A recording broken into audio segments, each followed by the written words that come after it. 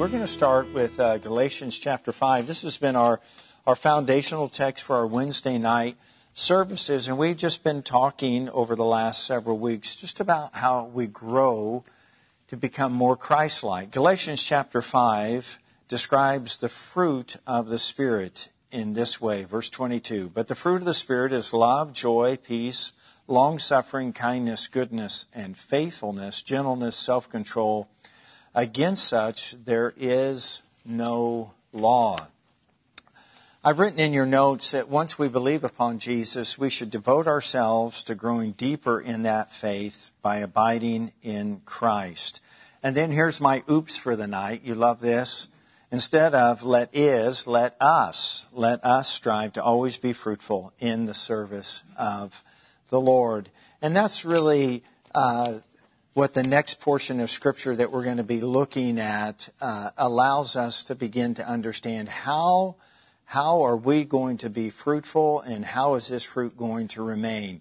And so if you would join me back in John's Gospel, chapter 15, we're going to begin in the first verse, and I'm just going to take my time and meander down through the 17th verse and just follow along with me. I am the true vine, and my Father is the vine dresser. Now, if you have a Bible like mine, these words are in red, which means Jesus is speaking to us. The setting is a very sacred setting because this is just prior to Him being offered up as our sacrifice. This is hours before His crucifixion. And so here He is with His disciples in the upper room, and He begins to talk in a very personal and a very compassionate way to them. And He says, I am the true vine, and my Father is the vine dresser. Every branch in me that does not bear fruit He takes away, and every branch that bears fruit He prunes that it may bear more fruit. You are already clean because of the word which I have spoken to you. Abide in me, and I in you, as the branch cannot bear fruit of itself unless it abides in the vine. Neither can you unless you abide in me. I am the vine, and you are the branches. He who abides in me, and I in him, bears much fruit. For without me you can do nothing. If anyone does not abide in me, he is cast out as a branch, and is withered, and they gather them and throw them into the fire, and they are burned. If you abide in me, and my words abide in you, you will ask what you desire, and it shall be done for you. By this my Father is glorified, that you bear much fruit, so you will be my disciples. As the Father loved me, I also have loved you. Abide in my love. If you keep my commandments, you will abide in my love, just as I have kept my Father's commandments and abide in His love. These things I have spoken to you, that my joy may remain in you, and your joy may be full. This is my commandment, that you love one another as I have loved you. Greater love has no one than this, than he lay down one's life for his friends. You are my friends if you do whatever I command you. And no longer do I call you servants, for a servant does not know what his master is doing. But I have called you friends, for all things that I heard from my Father I have made known to you. You did not choose me, but I chose you and appointed you that you should go and bear fruit, and that your fruit should remain. And whatever you ask the Father in my name, He may give you. These things I command you, that you love one another. I've laid out a series of questions that I just want to go through briefly. And then that's going to be our springboard for our discussion time. But before we get to those questions, let's go to the bottom of our outline. And I've made this statement. When we're rooted and grounded in an abiding relationship with Christ, we'll keep growing in grace and the knowledge of the Lord. Now, the passage of Scripture that I just read, we have to really be careful when we're looking at this text that we don't filter it through an improper lens. And some of the things that Jesus said, if you do not filter it through what He is really meaning by what He says, and you're interpreting it through maybe your experience with those that are in authority, and that could be, you could have had a really challenging and difficult experience with someone that says they love you, and yet they didn't treat you or handle you in the way that you thought love should handle you. Of course, we have to understand that in this setting, it's Jesus and his closest companions, his 12 disciples that he has chosen. But he is now speaking very plainly with them. Up until this time, he had spoken many times metaphorically through parables unto them. But now he's speaking in a very, very clear and understandable language. I think he's answering a lot of questions that maybe they, have been asking or have been pondering or thinking. And now we're in this, setting with Jesus and having the opportunity to sort of learn and grow as the disciples did. Now, being a disciple of the Lord means that we've made a commitment not just to accept Christ, but to follow on to know him and to bear fruit. And discipleship is something that we're called unto, but we still have to accept that call and walk that path. So let's begin by looking at some of the questions. And I start off with the obvious. I think that's always a compassionate and kind way to start. And when you're trying to read your Bible and understand how to interpret it, you start with the obvious. You start with the subject matter, and that's what we're going to do. So who is the vine? The vine is Jesus. So we understand who the vine is. All right, who's the vine dresser? It's the Father, our Heavenly Father. Okay, who are the branches? We are. And who are we? We are his disciples. We are his believers.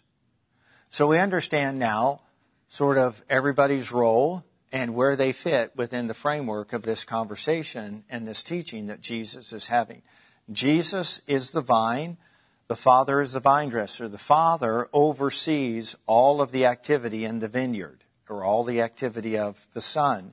And we are the benefactor of all of the work and activity of the Father and the Son. We can't abide, or we don't know where to abide without, first of all, knowing the purpose of Jesus and the Father.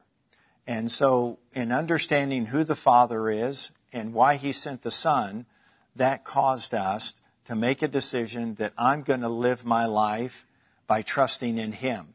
The moment that we did that, we begin to abide in the vine. At one time, we were apart from the vine, but now we are connected and grafted into the vine. So the Father and the Son have drawn us into this relationship. This is what is known in Scripture as covenant, that God has made a covenant with us. So we're going to talk about the significance of a covenant, and that is that God has a part, but we have a part. God has a role, but we have a role. He has a responsibility, we have a responsibility. And that's the way that all healthy relationships work, is there's always reciprocity. There's giving and receiving. There's not taking, there's giving and receiving. And then in that environment, there's growth and development. And not only can it begin, it can remain. Things just don't have to fizzle out. Now, the setting in which Jesus is speaking, of course, is in the upper room. But the illustration is one that was very, very familiar to those that were a part of this culture. It was about a vineyard. And Jesus talked about a vineyard quite a bit in his ministry and used vineyards as a means of communication so that the people could understand what he was saying.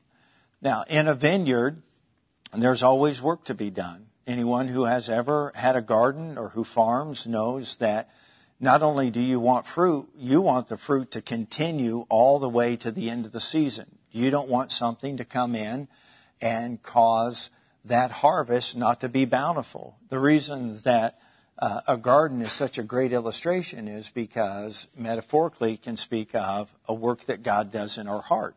He wants that work to be ongoing and continual all the days of our life. He just doesn't want to enter into our life and not be able to cultivate and work and develop us to the fullness of the potential that we can be in Christ.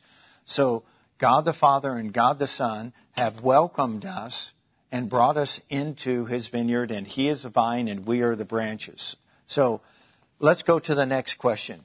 what does fruit represent in John 15? When you think about fruit, what are some things that come to your mind that fruit would represent?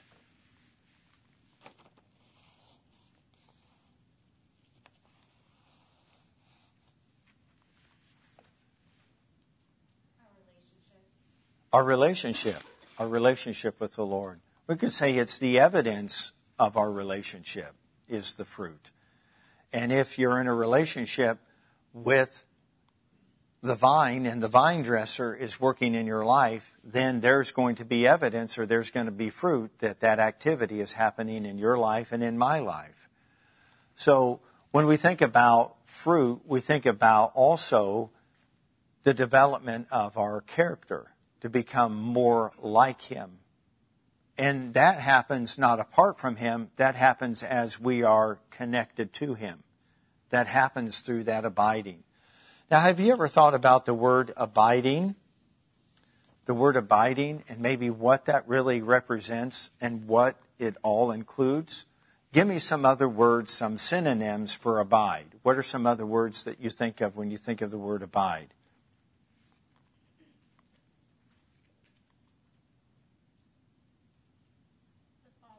To follow. Loyalty. Understanding. To dwell. To remain. To stay close.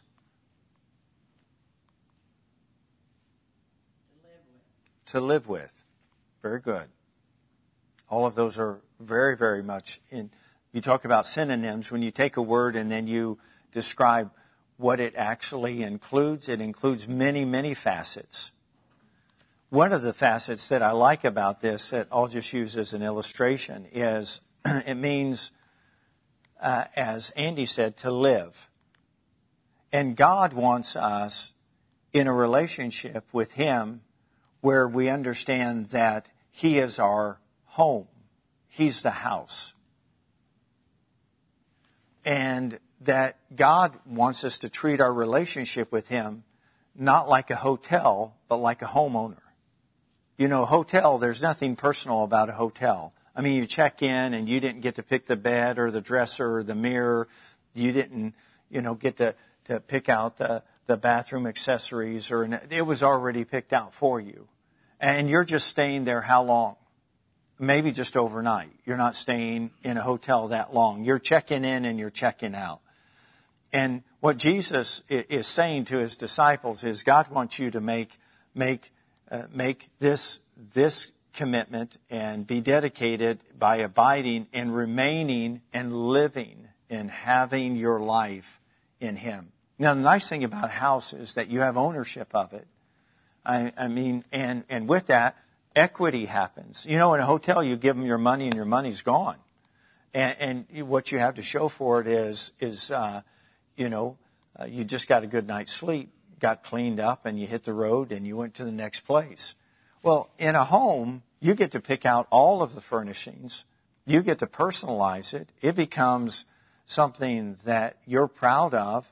And you get to, do that. But guess who's working with you and sort of fixing up the home? The vine dresser's working. The Father's always working. Now, when we understand that He's working for our good and not for our harm, and that He loves us with an unconditional eternal love, then we're probably a little bit more open and receptive to Him coming and working in us and doing the things that need to be done. And one of the things that He does is we'll get to that here in a minute, is something that sometimes we recoil at. But I don't want us to. When we get there, I think you'll understand that a little bit more. So the next question is, how can we bear fruit that remains? How can we bear fruit that remains? And it's the word that is the most prevalent in this reading. What was Jesus talking about? He's talking about us as the branches, but what should the branches do if the fruit's going to remain? We need to abide. That's why I wanted to give you the definition before. God doesn't want us to check in and check out. Just go to Him when we have a need. Just go to Him when things are challenging. Just go to Him, when we're overwhelmed. He wants us to dwell and to live with Him, and for Him to do that work in us that needs to be done. So what does the vine dresser do to the branches that do not bear fruit? And this is where sometimes people are like, now this is a little too close to the vest for me. What does He do? He prunes. And then all of a sudden we're like, God, you're meddling. And we were glad to come and get connected to the vine and receive forgiveness and the great gift of salvation. But let's not stop there. Let's grow in our relationship. Let's grow in our understanding. Let's grow in our faith. In order for that to happen, there's some stuff that He has to prune. He has to remove. Now, do we get mad at a master gardener because they go out and they prune in their garden? We understand why they're doing it. Why do they do it? You get a better crop. You get more fruit. There's just certain things in our life that are just taking up sap. They're just not going to produce anything. There's certain attitudes. You ever had an attitude that God had to prune out? You ever had a lifestyle choice that God had to address you about? Why is He doing that? Because He's a bully, or because He loves you? Because He wants your life to be more fruitful and beautiful? Yes, because He wants our life to be more fruitful and beautiful. Can you see, if we recoil at this, what is that an indicator of? That we need to understand who the Father and the Son are at a more intimate level. That's what abiding does. Because the more that you understand who they are, then the more you welcome what they want to do in your life. And you're no longer threatened by them. No longer are they coming in and invading your space and taking over your life, but you understand you're in a covenant relationship with them, and that you're abiding in them and they're working in you so that you have a beautiful life that represents fruit or the evidence of them changing you. But have you ever told the Lord, that's not something I really want to discuss right now? That's not something I want you to be meddling with or to be touching at this time in my life? No. But when He does, and the work is completed and there's more fruit and the fruit continues to remain, then we're glad that we submitted to the work of the vine dresser. So we can't recoil from the Lord. We want to be more fruitful. So we have to understand more about the Father and the Son. So here's the next question. What does the vine dresser do to those who are not a branch?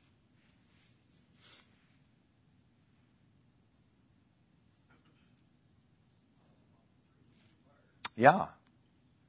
Now, I want to bring us back to, well, gosh, that sounds harsh. Almost unjust or unfair.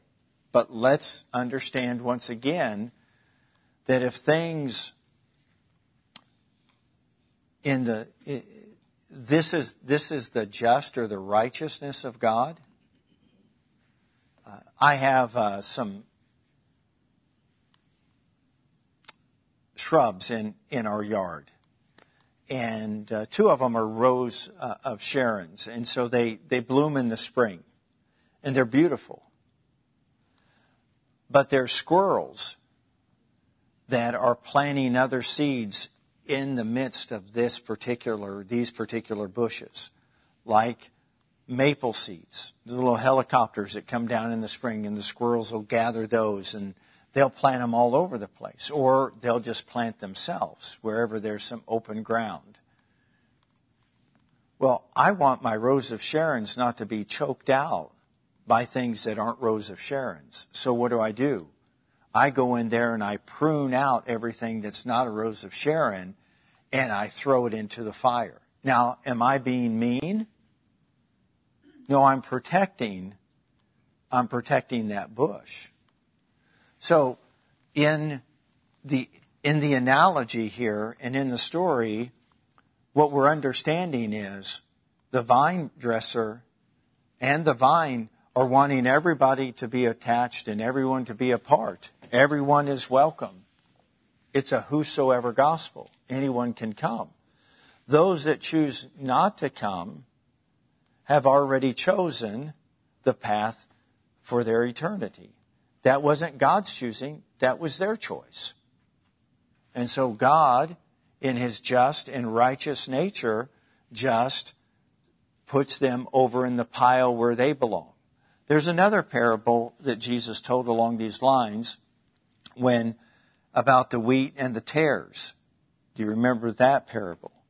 And Jesus said, let them both grow together, and in the end, when the harvest comes, we'll separate them out. Now, who does the separating? The vine dresser. It's not my responsibility. It's the vine dresser's responsibility. My responsibility in my relationship with the Lord is to stay connected to Him, to abide, to live, to dwell, to follow, to have my being in Him. That's my responsibility. My responsibility isn't anything other than that. I can't bear fruit apart from Him. I can only bear fruit in Him. I can't do things apart from Him. I can only do things with Him and in Him. And so that is the part of the covenant that I need to be keeping, and I do that by faith. And if I'm in that posture and in that position, well, the worst thing that's going to happen to me is I get pruned occasionally. But then once the process of the pruning is done and there's more fruit, I'm pleased that I allowed Him to do that work. All right, let's continue here. What is the result of abiding in Christ and abiding in God's Word? What is the result? And you can look at verse 7. What is the result of abiding in Christ and in God's Word? You can ask for anything that you desire, and it will be done. But what is going on? What's the end result? That's one of the things that does occur. Because what happens if we're abiding in Him and we're abiding in His Word, what's getting pruned out of us? Anything that we would ask that wouldn't be in keeping with His will. Any ungodly desires, any unhealthy desires. So I'll give you an example. It's not really a godly prayer to pray that God would send lightning on your enemies. God is going to prune that out of you. That's a bad attitude. And it's not good if you don't get along with your mother-in-law that you wish a truck would come by and hit her as she crossed the street. That's not really a godly thing. And so that's probably going to get pruned out. How's it going to get pruned out? Well, when I'm abiding in Him and abiding in His Word, there's a great exchange that happens. His ways and my ways become one. And I get aligned with Him. And as we abide in Him and His Word abides in us, what happens? He's glorified. Our life is not about ourselves. We're not asking the Lord to bless what we put our hand to. We're just aware that where we put our hand, He is going to bless. We're not asking Him to bless all of our plans. We're following His plans, and the blessings come upon us. Remember Psalms 23 said, surely goodness and mercy will follow you all the days of your life, and you'll dwell in the house of the Lord forever. When we're dwelling and abiding and living in God, the blessings come on us and overtake us.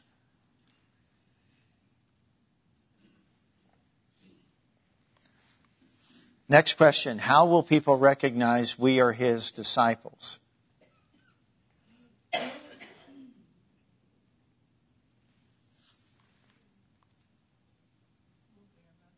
We'll bear much fruit.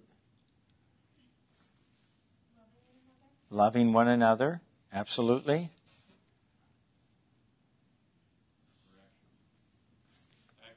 Actions like keeping His commandments. The obedience, acts of obedience, keeping His commandments. And what's the primary commandment that He talks about in this teaching that we should be working to keep? Loving each other. We are as diverse as the physical body. The body of Christ is a beautiful and an eclectic, diverse group of people. And the world is a powerful witness to the world when we love each other. And that's an incredible, incredible witness. And they can't deny, because they know we're different. They know we have differences. Wouldn't it be terrific, just absolutely terrific, if people across the body of Christ preferred and honored one another? Which sort of leads us to our next question, which is this. What's the difference between a servant and a friend?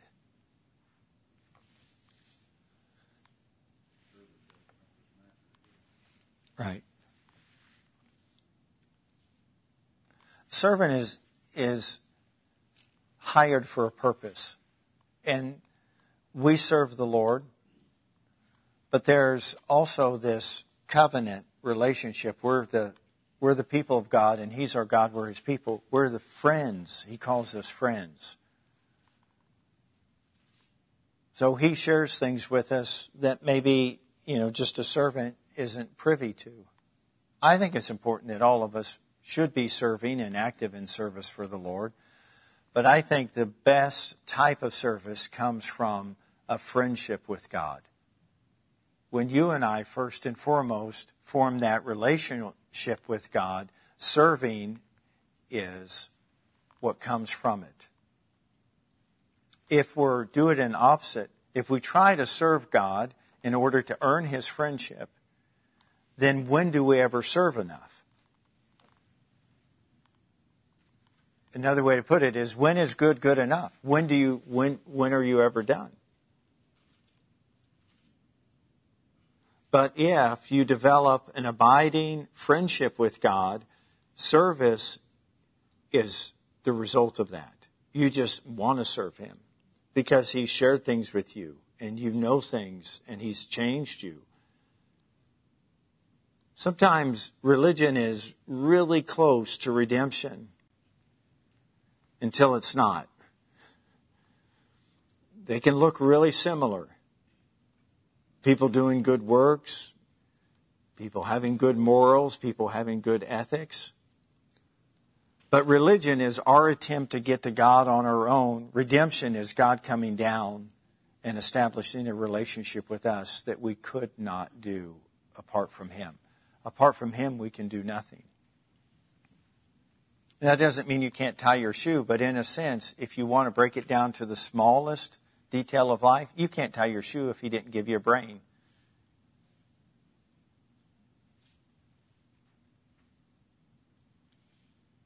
He's more involved, more active. He participates more in our daily life than what we ever imagine. And then the test of love is what? Keeping His commandments. Jesus said, I'll understand that you're my disciples if you keep my commandments. Once again, I want to draw back the curtain a little bit here, that if you have a friend and your friend puts qualifiers on your friendship, like, hey, I know you'll be my friend if you do whatever I say, Vern. Well, that almost sounds like it's like a codependent, unhealthy relationship. But this isn't me talking with you. This is Jesus talking with us. And the reason that He can make that statement is because He has already done everything that He can. He's just waiting on us to do our part. That's part of our covenant. That's part of our response to what He has already done in loving us and calling us into this union, into this relationship. So, here we are, the big finish. What have we been chosen and appointed by God to do? And you can look in verse 16. What have we been chosen and appointed by God to do?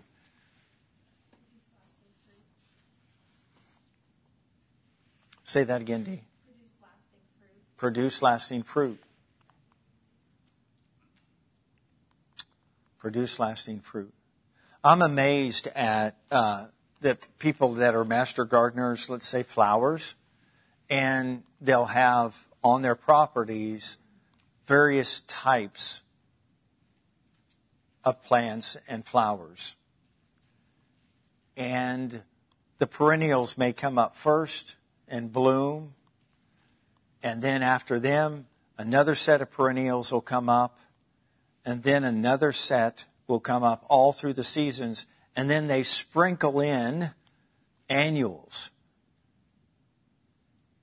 so that there's always color and that the fruit or the flower remains all the way from spring into the fall. I love the picture here that that's what our life should be in all seasons and situations in life. We have the possibilities of bearing fruit, and the fruit would remain. It happens because we decide to do one thing. It's it. It's really, He does all the other stuff. Abide in Him. If we abide in Him, we're going to grow in our faith. We're going to grow in our understanding of friendship, of covenant, of love, obedience. It all comes from that. How is a person changed? How does transformation actually happen? Because we see a lot of behavior modification in the world, and we even see it in the church. People, trying to right their wrongs. People trying to go back and amend for all the things that they have regrets over. That's not Christianity. Christianity is coming and surrendering to a loving Savior and allowing His love to transform us. And that's what brings transformation. That's what brings change. That's what brings permanent change. And that is what brings change through all the seasons of our life. All the seasons of our life. I want to finish, if you'll allow me to. Let's go back to the Psalms. And I want to invite our praise and worship team to come to the platform.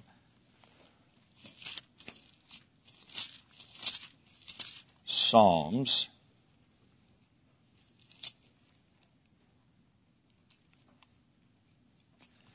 92.